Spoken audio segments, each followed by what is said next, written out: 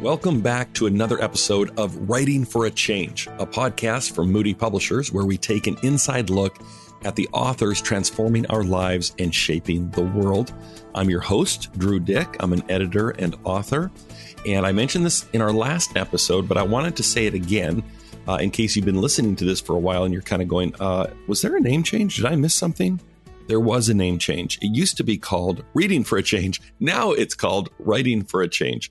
And we just made that shift because basically, in one way, this podcast is my excuse to talk to my favorite authors. And so we tend to be author-centric and asking about their writing process and why they write, their motivations for writing, how writing has transformed them and their readers. And so we're kind of doubling down on that. Tell us what you think about the new name. But just in case there's any confusion, I wanted to clear that up. And for people that listen to the first season of this podcast, today's guest will be very familiar. Hannah Anderson actually joined me as a co-host for some of those early episodes, and we had a great time. And of course, even though I know Hannah is probably most proud of that, that was sort of, I'm sure, the zenith of her career. She's done some other stuff too, including write best-selling books, including Made for More, Humble Roots, All That's Good, and her latest book, which is hot off the press. I'm holding a copy right here, and it's brand new, and it is absolutely beautiful. We'll talk about it more in a moment. It's called Turning of Days: Lessons from Nature, Season, and Spirit. Hannah lives in the I'm going to butcher this. Oh, no, I was going to say Appalachia, which is true, but the Blue Ridge Mountains of Virginia with her husband, where they do rural ministry together and raise 3 children. So they got a lot going on. Hannah, it is a joy and privilege to welcome you back to the podcast. Well, I am so glad to be back with you, Drew. Thanks for letting me come back. Of course. Thank you for agreeing to it. I want to talk about this brand new book of yours, Turning of Days. The first thing that I noticed that I think most people will notice about it is just how beautiful the book is visually. It is, I wish readers or listeners could see it, and I'm going to encourage them to go do just that. But it's kind of almost like a coffee table sized book, almost as wide as it is long. It's got gorgeous illustrations on the cover and throughout the pages. It's got like leaves, a flower, and a turtle on the front. And I understand, and correct me if I'm wrong, that the illustrator on this project is pretty close to you. You guys. He is. Okay. He is. Tell me about that experience of writing and illustrating this book together. Well, first, I just want to affirm what you say about it being a beautiful physical book. And I feel like I can say that even though I wrote the words, because I had very little to do with the artistic sensibilities of it. So I just want to give a shout out both to Nathan, my husband, who illustrated it, and I'll say more about that in a minute, but also to Eric Peterson, who works internally at Moody.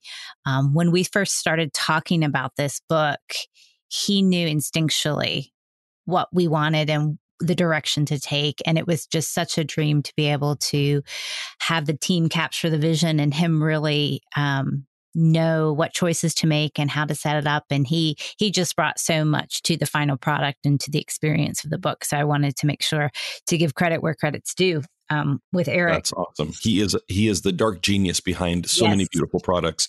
And I'm sure he'll appreciate that shout out. But my husband's artwork really was or is key to the experience of the book. And I remember when I first approached the team at Moody, I was ready to write another book. I kind of knew I wanted it to be a devotional. I wanted it to be about the natural world. And then I said to them, oh, and I want my husband to illustrate it. And looking back, I just wonder how that went internally. Like if everyone just I really do this nodded along and said, oh, that's sweet. How are we going to deal with this? But thankfully, my husband, Nathan, actually is gifted and talented as an artist. And this particular work, this particular composition and subject matter of natural world illustrations is right in his sweet spot. So he's a very detailed artist. He's much more scientific in some respects in the way he approaches his art. And he just has a deep, rich, lifelong attachment to the natural world. So it was a really good process to work with him. I also did have a few questions at the beginning, how it would work out. And we had our moments. We definitely had our creative differences at points. But I feel like what this book has ended up being is really the best of who we both are. And that's just such a joy. That is. And it really shows in the experience of reading the book. Like you said, it's a physically beautiful book. I also want to say, though, that the words are beautiful, too. To give listeners just a little taste of your prose in this book, which honestly, I just think is downright Annie Dillard-esque, and who's one of my favorite writers. So that's a high compliment. Let me just read a couple of paragraphs here just to give people a taste for this from early on in the book. And just to give people an idea, it's structured according to the seasons. And she's talking about nature and gleaning these awesome insights about what nature tells us about God. Okay, so you write, even though I can't see it, the ground is right now teeming with life and the potential for life. And perhaps the best way to understand the soil under my feet is to think of it as an ecosystem painstakingly designed to support flourishing. It regulates moisture and provides a home for microbes. It filters pollutants and reserves nutrients. And if that's not enough, it literally roots plants to the surface of the earth. Don't let the ubiquity of dirt fool you. It is a wonder, which gives me pause when I think that God, when he wanted to make a creature in his own likeness, stooped down and took a handful of dirt. I once had someone object to my choice to describe human beings this way because she felt that it devalued us. I thought, but did not say, that she did not understand soil. To be marked as soil is no slight. To be marked as soil is to speak of potential and life and vitality. Beautiful, beautiful stuff. I love that. And yet, right at the beginning of the book, you acknowledge that there's a paradox inherent in this kind of book because you're using, you're describing God's other book, as it's been called, that is nature, but you're using the medium of words. So can you talk a little bit about that? Why do we need to read about something that we can just kind of walk into? We can walk through a forest or down a beach. Why is it important, at least for you, to read about the beauty of nature? Well, you set that tension up so perfectly.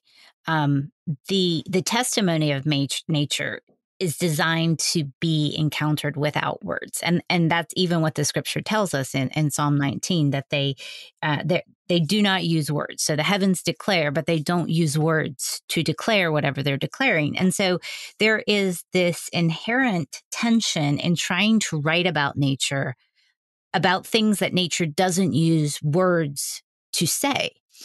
And so I wanted to be conscious of that as I was writing. And in some respects, I had to change my own approach and my own style of writing. Readers who have read my other books, I think they'll recognize this book. They'll recognize it as a Hannah Anderson book, but they will also notice that there's a lot more description.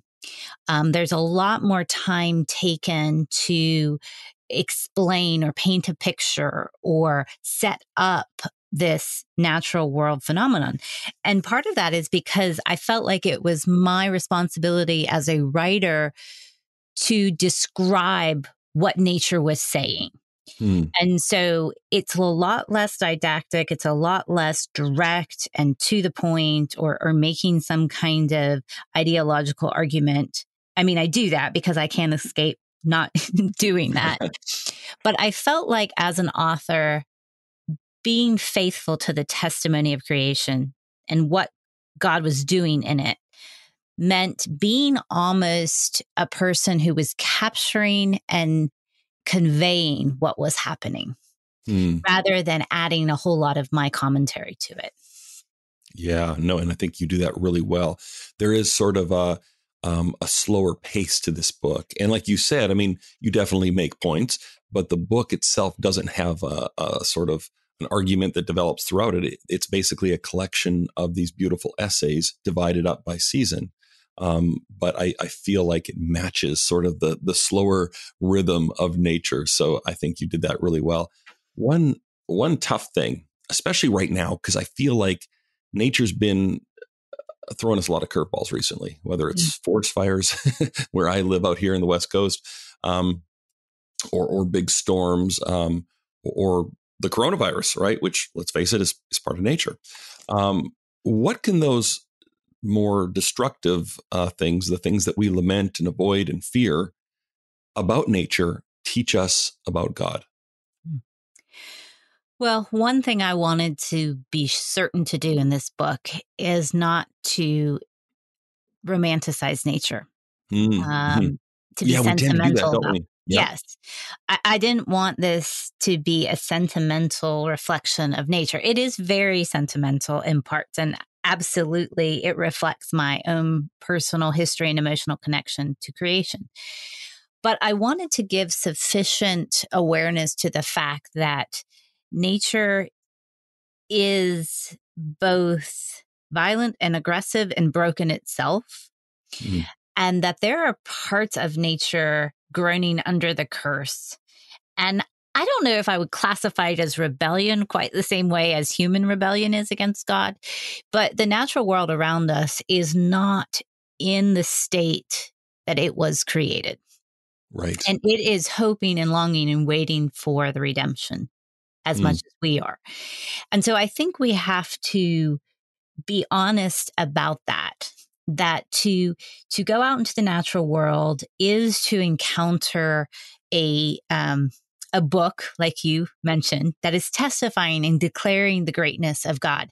And sometimes it's declaring it in ways that we maybe don't expect. It's counterintuitive. So even the natural disasters or something like a virus is testifying to the fact that God is the God who created this world. And even though we see this level of power and we see this level of, just seemingly untamed wilderness, he is God over that too. Mm. And one day creation will bow the knee to its creator as much as we will.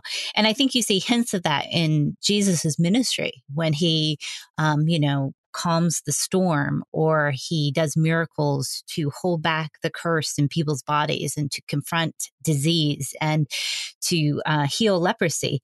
And so if we don't look at these kind of more broken or I don't know, troubling dimensions of the natural world, I think we will miss the greatness of the God who is the creator and ruler of the natural world. Yeah, no, that's so well said. And of course, the Bible does that as well, right?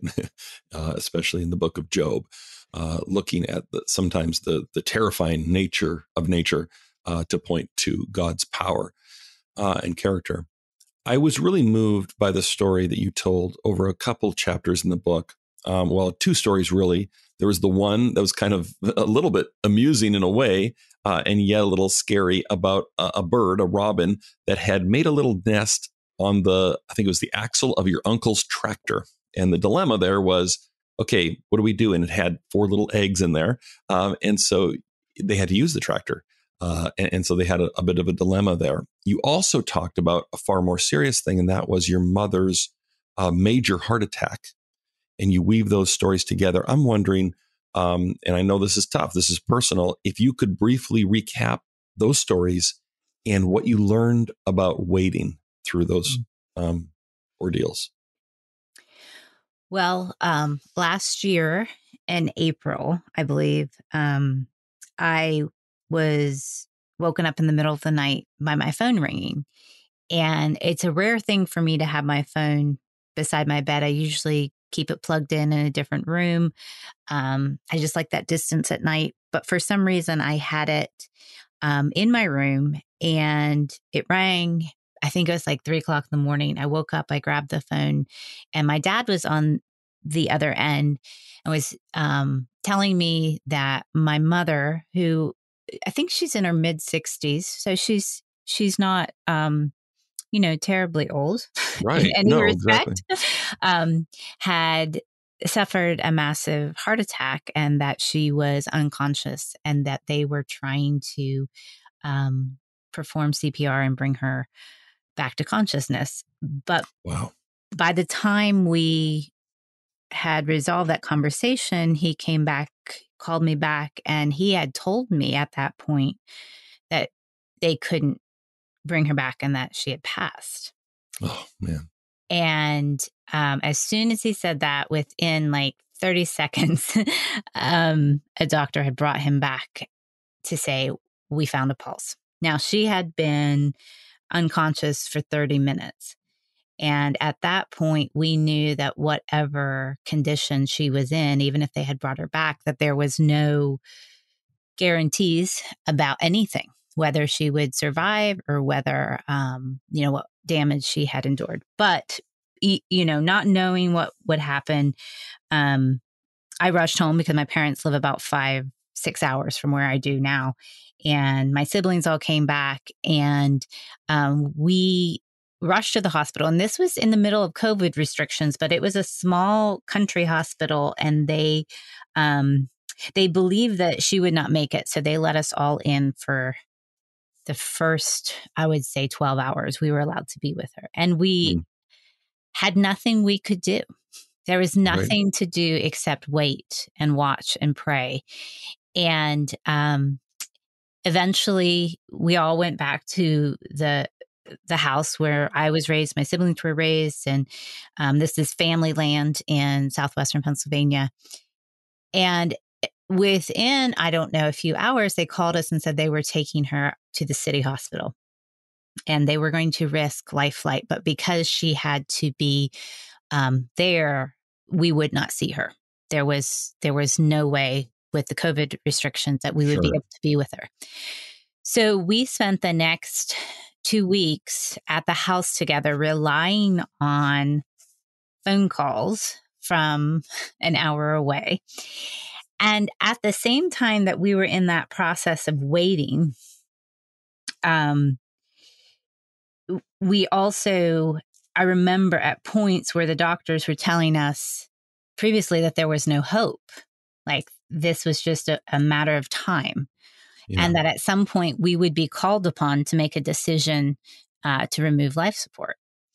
And I remember that decision weighing on my dad and on us. And we decided in that process to just wait, to just not make the decision. And what you mentioned about these birds, because this is a parallel thing I was experiencing. I'm going through this with my family. At the same time, we had come home. I'm at home with nothing to do because we're just waiting.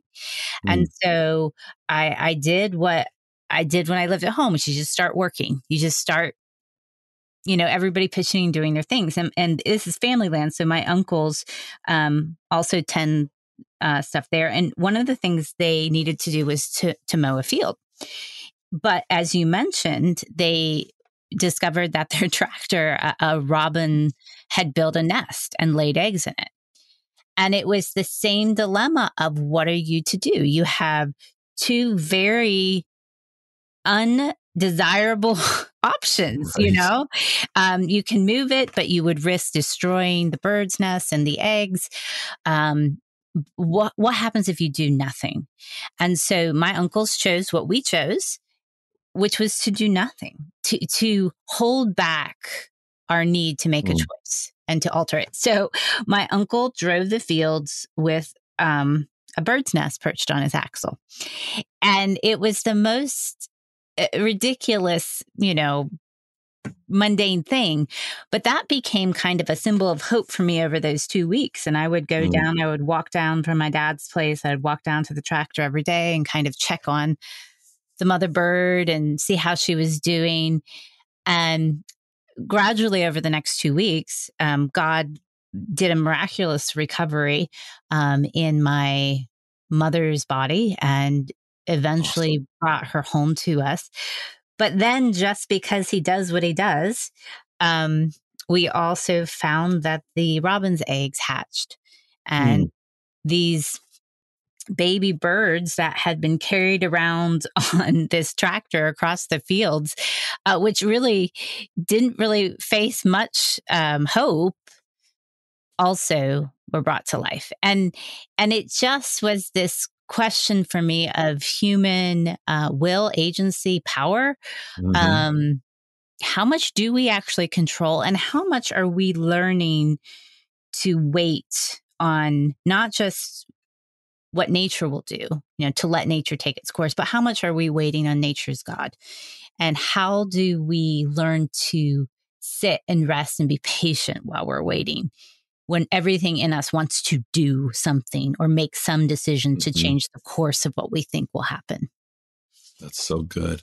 And it's so good. I followed some of this online about your mom, but just so amazing to hear about her recovery, because that is truly miraculous. If you know anything about these kinds of things, when someone doesn't have a pulse for that long, the prospects are not good. So it's nothing short of a miracle.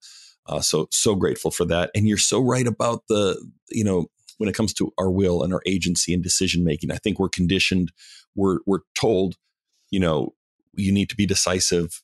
Um, the fate of your life is sort of in your hands, and what decisions that you make. And to some degree, that's true, right? We want to be wise. We want to make good decisions. You've written about discernment as well.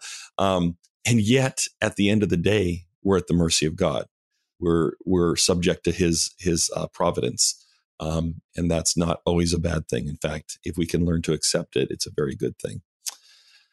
I'm curious about your writing process during this book, because it's such a different book. Most of the time, this has been the case for me when I'm writing a book. I'm in my house and surrounded by stacks of books on relevant topics. And so it's a very cerebral sort of thing where you're just in other books.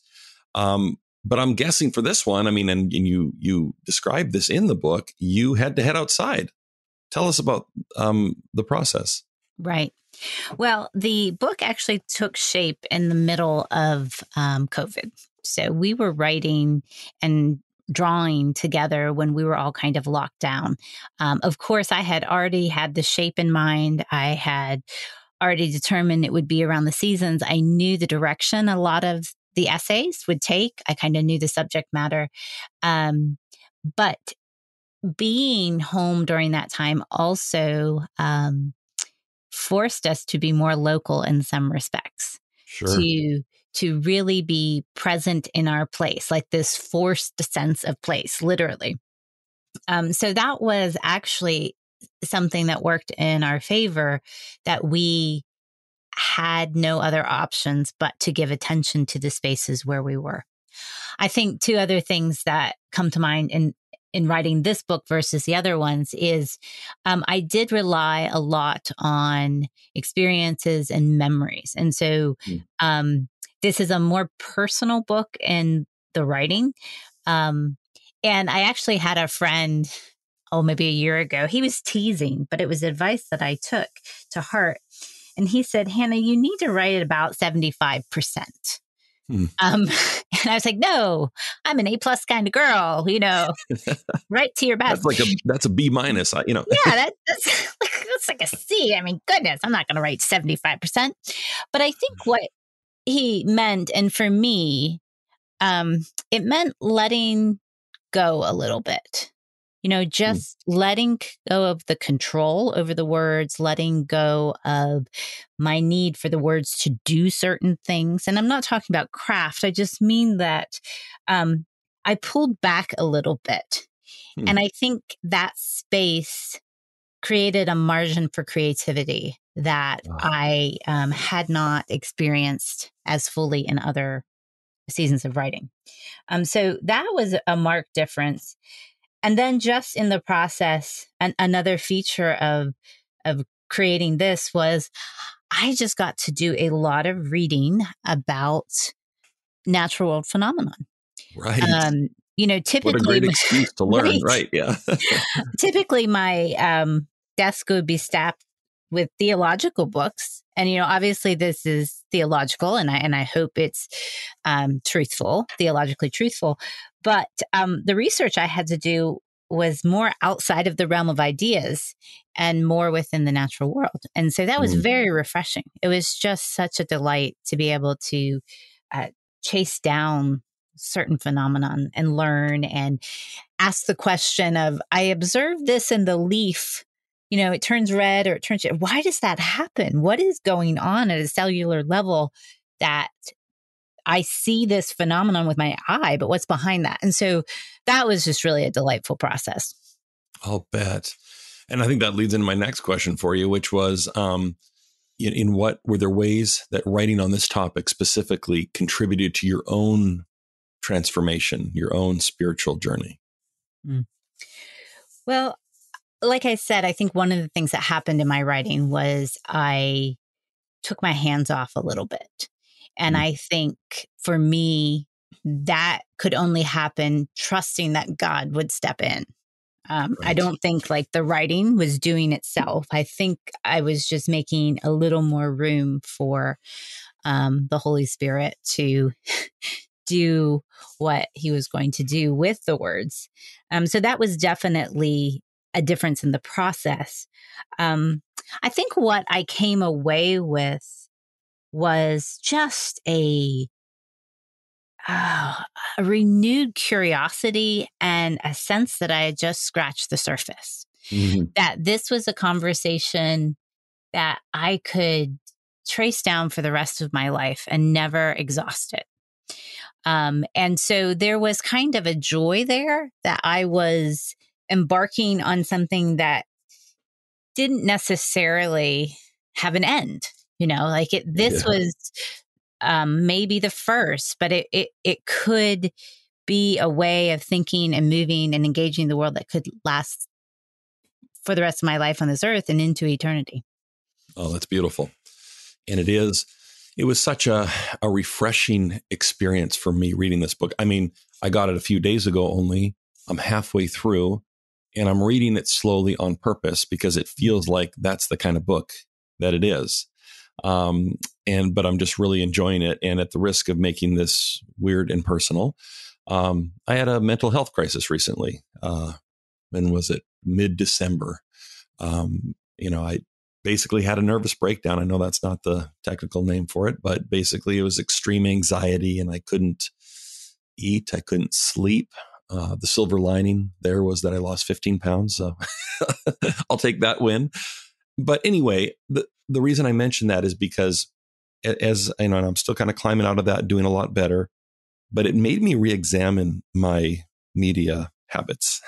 And what I'm talking about is I realized I was consuming too much cable news, for one. I was listening to a ton of podcasts that were mainly about politics or some Christian podcasts where it was mainly fighting about certain issues.